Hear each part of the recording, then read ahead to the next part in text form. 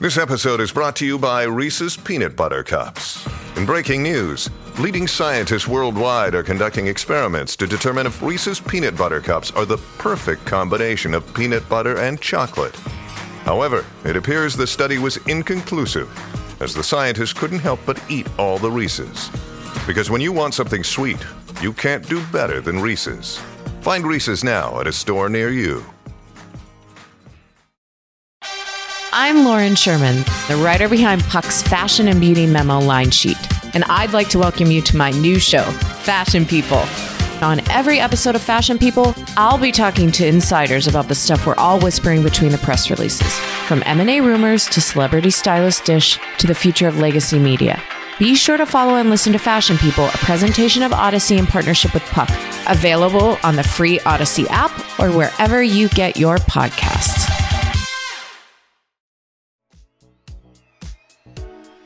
Hi, I'm Rick Martinez. I am a cookbook author, video host, and I love wearing terry cloth.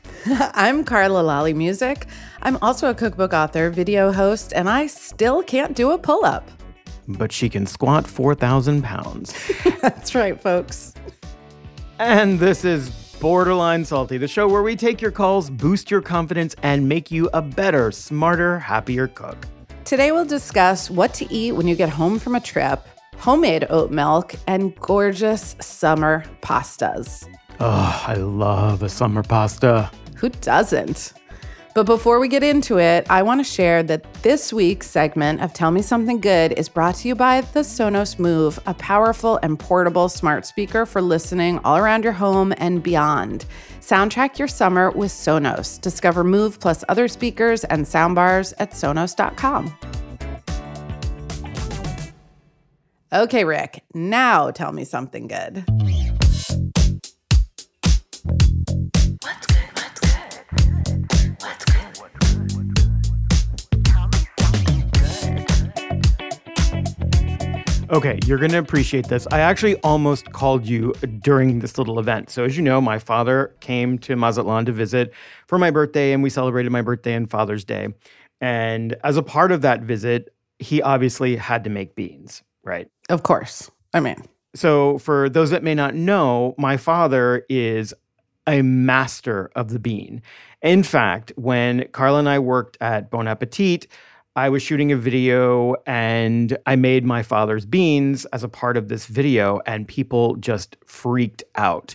So much so that Carla was like, we have to get this recipe and put it on the BA website. Yeah. Which we did. And then when he came to visit, there was a request by the test kitchen staff that my father make breakfast for the entire team, which he did. So obviously when he came to visit me in Mazatlan, I asked him to make beans, and I had some really amazing chicharrones. Now, so the chicharrones in Mexico come in a lot of different styles. So this particular style is kind of like a really deep-fried golden lardon. Like they're really big pieces of pork belly. They're kind of meaty. They're a little bit crispy, but they're really big. So he saw them and he was like, well, why don't you throw some of those in the beans while they cook? And I was like, oh my God, this is why you're the bean master. So I did that. They cook. Now we're ready to refry. So I have some really delicious, freshly rendered lard, which he was going to use. And then he's like, do you have any more of those chicharrones? I was like, of course I do. He takes some, he chops them up really finely, throws them into the hot lard, and then pours the beans with the beautiful chicharrones that have been like slow simmered with the beans. So it's just pork on top of pork, on top of more pork, on top of lard. They were the best beans ever. Oh my God. Amazing. So he refried the chicharrones in the lard before refrying the beans in the chicharrones that had been fried in the lard. Yes. Yeah. Brilliant. Brilliant. Absolutely brilliant. Yeah. I was like, this is why you are my father and you are the greatest father of all time. It's so sweet because what I always think about when I think about your dad's beans is you talking about whenever you would go visit home, the first morning home, he would always wake you up in bed with freshly made tortillas and his refried beans. And that was like your like bedside delivery, which is just so sweet. The best. So, Carla, why don't you tell me something good? Well, I will tell you something good, which is that I have recently recovered from my first COVID experience, which 2.5 years finally came for me. And the overall experience wasn't too bad. I was very happy that I've been boosted and like I just felt like I didn't have really terrible symptoms, but I got crazy food cravings. And the one that I couldn't shake was just an uncontrollable craving for chocolate sorbet Oh my God. specifically. And I love ice cream. I have, happy to have ice cream anytime, but I specifically wanted chocolate sorbet and I wanted Sharon's chocolate sorbet, which I used to eat all the time and used to be able to get it at like any bodega in the city. So I'm having this insane craving for the chocolate sorbet.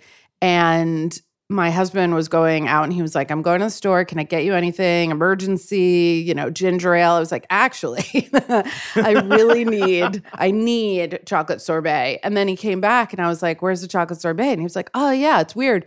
They didn't have it at our, regular place. And I was like, okay, so where else did you go? Like, this is like important. But in the intervening days, another craving had taken over, which was a craving for coffee liqueur, like Kahlua. I was craving So like weird. a Kahlua milkshake. There was a lot of like What? frozen dessert cravings. Oh my! Wait, and these are all COVID induced. Like you don't like just wake up on Yeah. a normal day and go, No, "Oh, I'm like- gonna have some coffee liqueur." And Yeah. I mean, Yeah, I love Kahlua. I love coffee liqueur and I like making drinks with them. But like, yeah, out of nowhere, I'm like looking up in the internet, like Kahlua milkshake. When I recovered, I went out and hit a couple of bodegas till I got my chocolate sorbet and came home and then made it into an affogato with a shot of liqueur over Oh my it. And God. it was worth the wait. So wow, definitely recommend. Anyway, so anyone out there, just put coffee liqueur on whatever frozen delight you have in your freezer and you will thank me for it. yeah. And you don't even need to wait for a COVID craving. You can just No, do no. that tomorrow. Yeah, Perfectly I didn't healthy. have it till I Yeah. recovered and it was There just you as go. good. Hey Rick, are you ready for some listener questions? Welcome to Borderline Salty. How can I help you?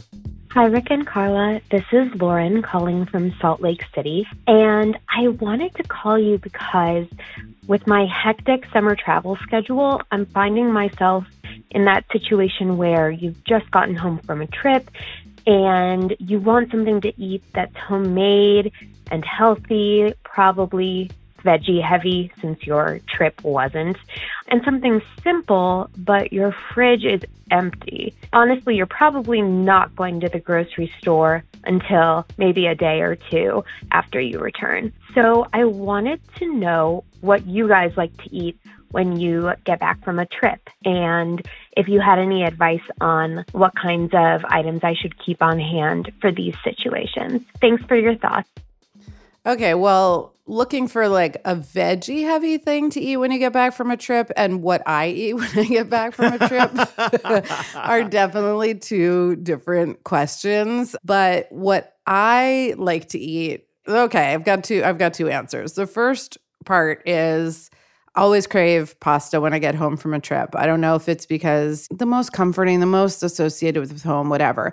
But it also happens to be, a lot of shelf-stable, pantry-friendly ingredients. So the one that probably everybody is going to request is known around here as daddy pasta. Ooh, tell me about daddy pasta. So daddy pasta, the wonderful thing about daddy pasta is you do not have to be a daddy to make it. In fact, I taught Fernando how to make it, and he has gotten really good at it. I've actually done a video for daddy pasta, so we'll link that in the show notes so that you guys can see it and make it. So essentially, it is pasta with egg yolks, lots of grated Parmesan cheese, melted butter, and olive oil. You boil your pasta. You put it into the pot that you boiled the pasta in. Put some softened butter in there, put some olive oil on it, and toss everything around to coat the pasta. And then over that, you pour in egg yolks that are beaten with lots of parm. So it's kind of like carbonara without the pork product, or an Alfredo plus egg yolk. So it's just kind of enriched with the egg yolks, really creamy, really satisfying. And then, you just basically eat your pasta and everybody goes to bed. And it takes like 20 minutes. So by the time the water's boiling, you've beaten your egg yolks and grated the cheese, and then you just like put everything together with some pasta water or whatever. Then if I'm feeling a little bit more burning clean, I would say that's our like family word for, maybe we've eaten so much on vacation, you're hungry, but you just like want to give your body a break. We always have smoothie stuff in the house, and that tends to be, pantry friendly. So frozen blueberries, frozen mangoes, chia seeds, oats. We always have almond milk or oat milk that doesn't need to be refrigerated in one of those Tetra Paks. So throw that into the blender or the Ninja and have like a super food smoothie. I'm a big fan of eating something comforting when I get home. Yeah. So I want something that's going to make me feel good, that's sort of like a big welcome home hug for myself. So I rely very heavily on my freezer for that. And actually, when my dad flew in, I wanted to do the same thing for him and make him feel welcome and at home. And so I made my mother's picadillo, which we both really, really love. It's really easy to make. It's basically ground beef and onions, poblano, a little tomato, cumin, garlic.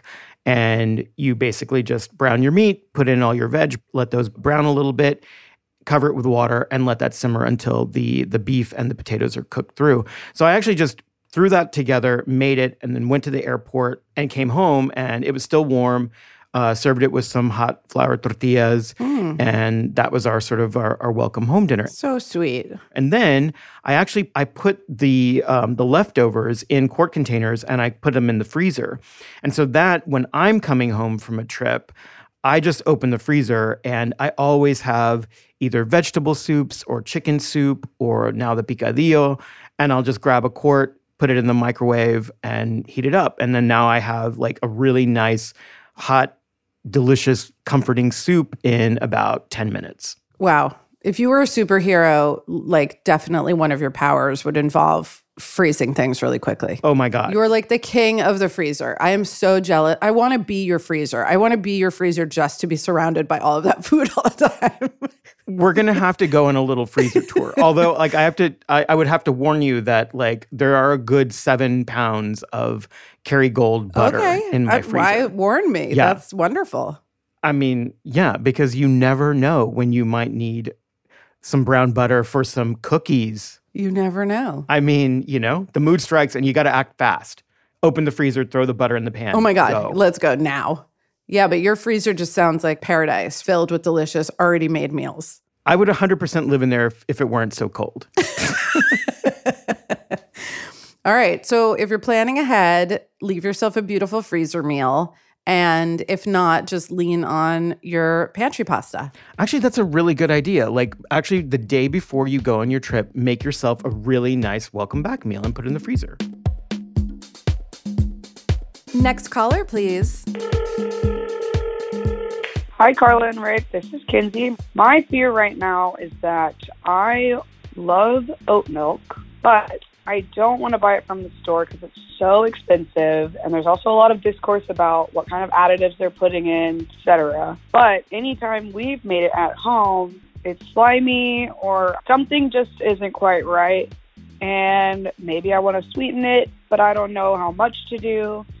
And any recipe I've looked up online doesn't really say the same thing. So I'm wondering, how can I make my own oat milk at home that tastes good and doesn't become slimy after a certain amount of time? Thank you so much. I love your show. Well, Kinsey, I love oat milk too. I completely agree with you. Oat milk is really expensive. The thing is, to make your own oat milk, you only really need 2 ingredients: oats, water, and a little bit of time. And oats are really cheap. At least for me, I've done several experiments with oat milk because I made a recipe for oat milk cookie ice cream sandwiches, and I actually made my own oat milk to make the ice cream. And what I found is that the longer you let the oatmeal sit in the water, the softer it becomes, but the slimier it becomes when you process it. Funny enough, though, you want that slime for the ice cream because the thicker and the more viscous the oat milk is, the creamier and the smoother your ice cream will be. But if I wanted to make a drinking oat milk that is a little bit thinner and more smooth and drinkable, I would recommend soaking in the 4 to 8 hour range. Yeah, I went through a whole alt milk homemade phase a number of years ago, and it was definitely driven by it's so expensive. And the thing is, when you start making alt milks at home, you realize it's mostly water, 4 to 1 water to solid. So you're paying for water and labor. Right. I think that viscous or gelatinous or slimy, whatever it is, that's actually what makes oats really healthy for your digestion, and that they'll gel up kind of the way a chia seed gels. I mean, it's slightly different, but sweetening, I went through the sweetening thing as well when I was making homemade nut milks and oat milks. And you can use agave, you can use honey, you could use half a teaspoon of cinnamon or a few drops of vanilla. And I would just sort of taste as you go. The other thing that's a great natural sweetener is to just drop a pitted medjool date in while you're soaking. Oh, and it'll blend up. If you soak it with the oats over the 8 hours or the shorter amount of time that Rick's recommending, and then it blends, it'll totally puree. And it just adds a really nice natural sweetener to it. But you could use anything, really. Okay, Kinsey, to recap, we want to shorten our soaking time, play around with the ratio of water to oats, and to sweeten, you can add cinnamon, you can add agave, honey, dates. Also, you can actually just use some simple syrup and, sweeten as you go. But try those things. Line 2, you're on. Hi, Rick and Carla. My name is Michael. My question today is, I like to use fresh ingredients. I like to use, real stuff, organic stuff. But garlic and onion powder, it's so handy, and sometimes it just really works with the recipe I'm trying to use. Do you guys disapprove of that as ingredients, or is it acceptable? Inquiring minds need to know. I love this. I also love garlic powder and I love onion powder. I always have them in the house, but they are sadly not a substitute for fresh garlic or fresh onions. But they're absolutely essential in certain things like ranch dressing. You cannot make ranch dressing without garlic and onion powder. It just doesn't taste the same. I completely agree. I don't actually even think of them as onion and garlic products. They're just, they're their own thing. When I'm making fried chicken, in the crust, you have to have onion. You have to have onion powder. New product alert. Yeah. It just doesn't taste right. Yeah. And there are times that I have used all 4 ingredients. So fresh garlic, onion, and then onion powder. So do not feel bad at all. They're absolutely essential pantry ingredients. Yeah. I love garlic powder in dry rubs for ribs. Yes, I sometimes just shake it over a steak in addition to the salt and pepper. I love to make a yogurt dip with fresh grated garlic, and I'll add the powdered garlic to that and just amplify those flavors. Same thing with caramelized onion dip. You need the caramelized onions, but then bump it up with the onion powder. They work really well with their, origin ingredient, but it's just a different flavor, Try garlic bread with fresh garlic and garlic powder. Ooh, mind-blowing. Yeah. I love garlic powder also on pizza. When we get takeout pizza, I always bust out the garlic powder, the chili flakes, black pepper. Or garlic knots with both. Oh, garlic. Ooh. And a little anchovy. So, Michael, keep cooking with garlic powder, keep cooking with onion powder, but keep cooking with garlic. Yes. And also with onions. Wear all 4 of them as a badge. Hi, Rick. Hi, Carla. I'm Julie. I live in Montreal, and we have pretty harsh winters, but what people don't know is that we get really hot, humid summers, too. It feels like 40 degrees Celsius. It's crazy. And I know, like, Carla, I'm a pasta lover. I love pasta, but I have lots of pasta recipes that are good for the winter, you know, like the hearty meat sauces. So my question is, what are good pastas and good pasta sauces that I can eat in the summer that can be refreshing? Except I don't like pasta salads. All right, thank you so much. All right, I don't know my Celsius from my Fahrenheit, but I'm getting the impression that 40 is really hot. 40 is very hot, yes. Okay.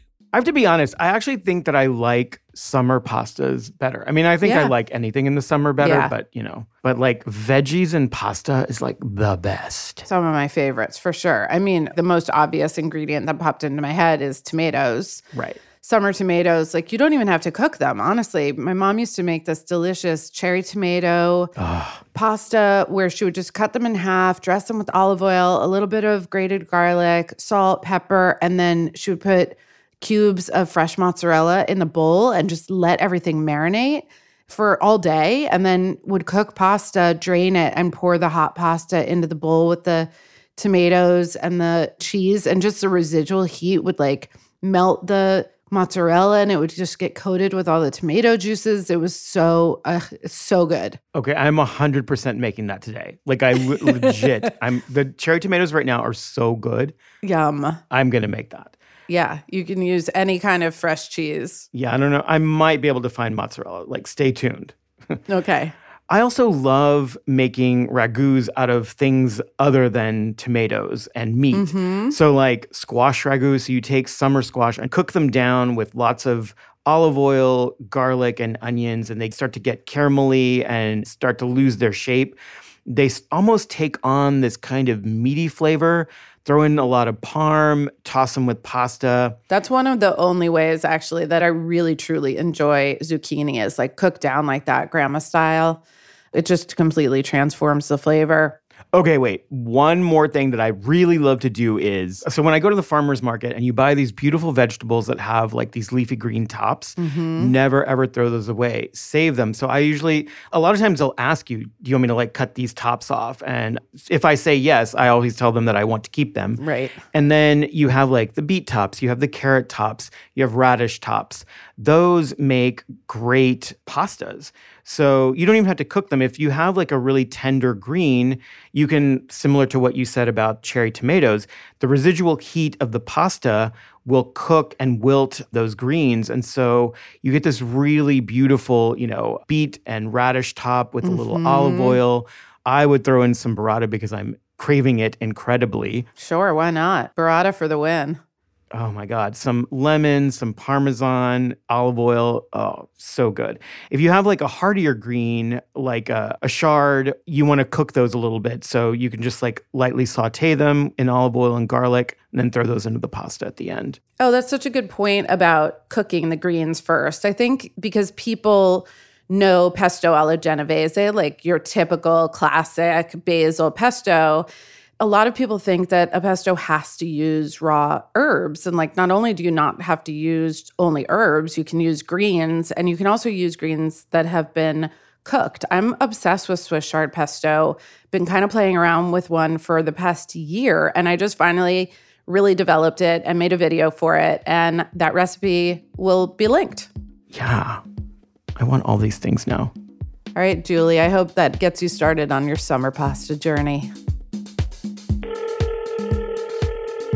Okay, Carla, brace yourself. I am receiving word that we are getting some listener feedback. That's right, you heard it. Listener feedback. Hi, Rick and Carla. This is Sam from Hyde Park in Austin, 78751 represent.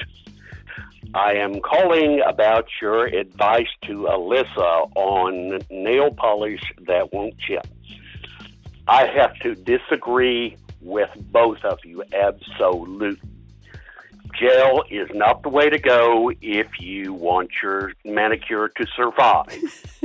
I can wreck a job within 1 week. The answer is go for dipping powder. That I can make last 3 or 4 weeks doing everything that I do, including cooking, and it still rocks. So, Alyssa, I hope you're listening. Do not go the gel route. Go for dipping powder. It's the same cost and a superior result. Bye. Okay, Sam, I will be in Austin in August, and I need to know where you go to get your powder because I'm going to. Also, send us a pic of your nails. Yeah, proof is in the pudding. We want to see it. We've had great experiences with gel. We love to turn this over to a beauty influencer call-in, and we just need to see the nails. Show us the nails. DM us a photo of your nails. Borderline Salty on Instagram.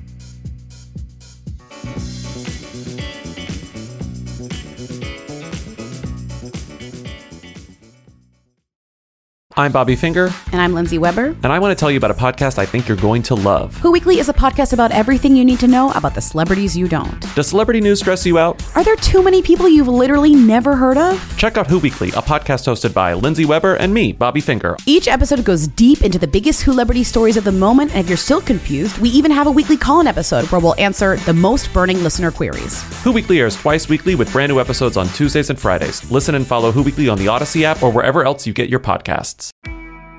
I'm Shimol Yai, and I have a new podcast called The Competition.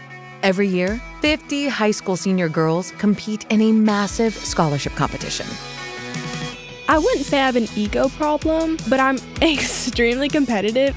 All of the competitors are used to being the best and the brightest, and they're all vying for a huge cash prize. This will probably be the most intense thing you've ever gone through in your life. I remember that feeling because I was one of them.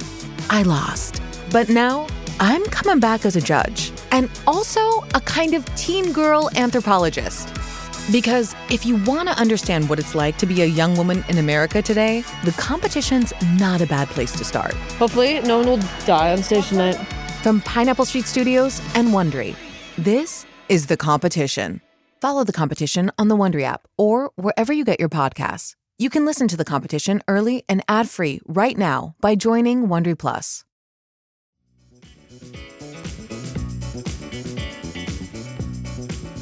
All right, before we go, it is time for our favorite internet game, Rad Fad or Bad Fad.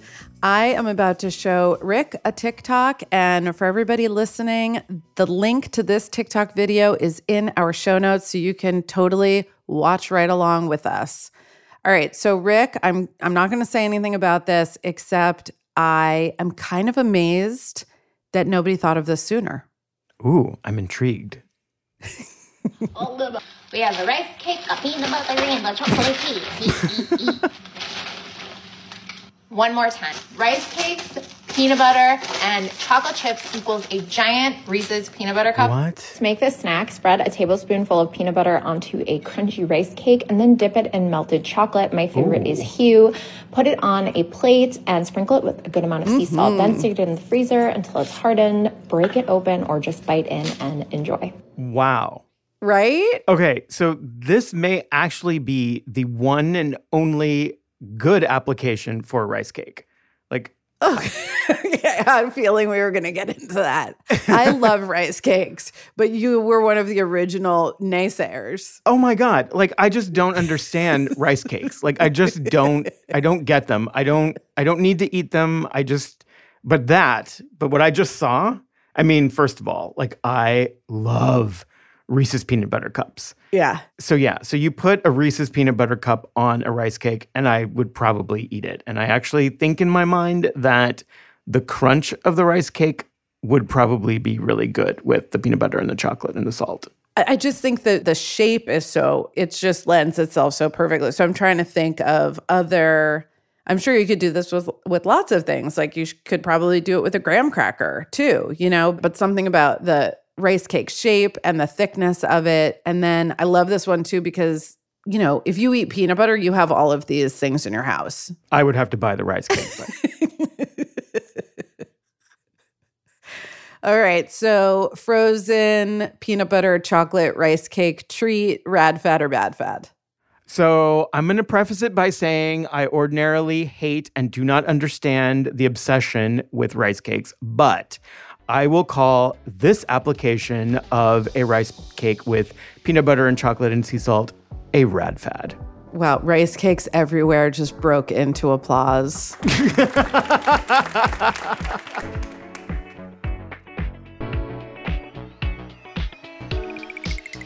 And that's it for this week's episode of Borderline Salty. You can find recipes and recommendations from this week's episode in our show notes. If you have a question or a fear you want us to help you through, you can always leave us a voicemail at 833-433-FOOD. Call us at 833-433-3663. Borderline Salty is an original production by Pineapple Street Studios. We're your hosts. I'm Rick Martinez. I'm Carla Lally Music. You can find links to our work in the show notes for this episode. Natalie Brennan is our lead producer. Janelle Anderson is our producer. Our managing producer is Agarenish Shagre. Our assistant producer is Mari Orozco. Our head of sound and engineering is Raj Makija. Mixing and engineering by Davey Sumner and Jason Richards. Our assistant engineers are Sharon Bardalis and Jade Brooks. Original music from our very own Raj Makija. Additional music from Vincent Vega, Spring Gang, and Glovebox, courtesy of Epidemic Sound. Legal services for Pineapple Street are provided by Bianca Grimshaw at Granderson Des Rochers. Our executive producers are Max Linsky and Jenna Weiss-Berman. We appreciate Lauren, Kinsey, Michael, Julie, and Sam for calling in this week. And thank you so much for listening to us. We'll talk to you next week. Yeah, talk to you next week. Vaya con Dios. You could talk to us tomorrow if you haven't listened to the other episodes. Binge us, call us, listen to us, sing us. Watch us. Love us. Holler at us. Ring-a-ding-ding. Jingle dangle. Bye.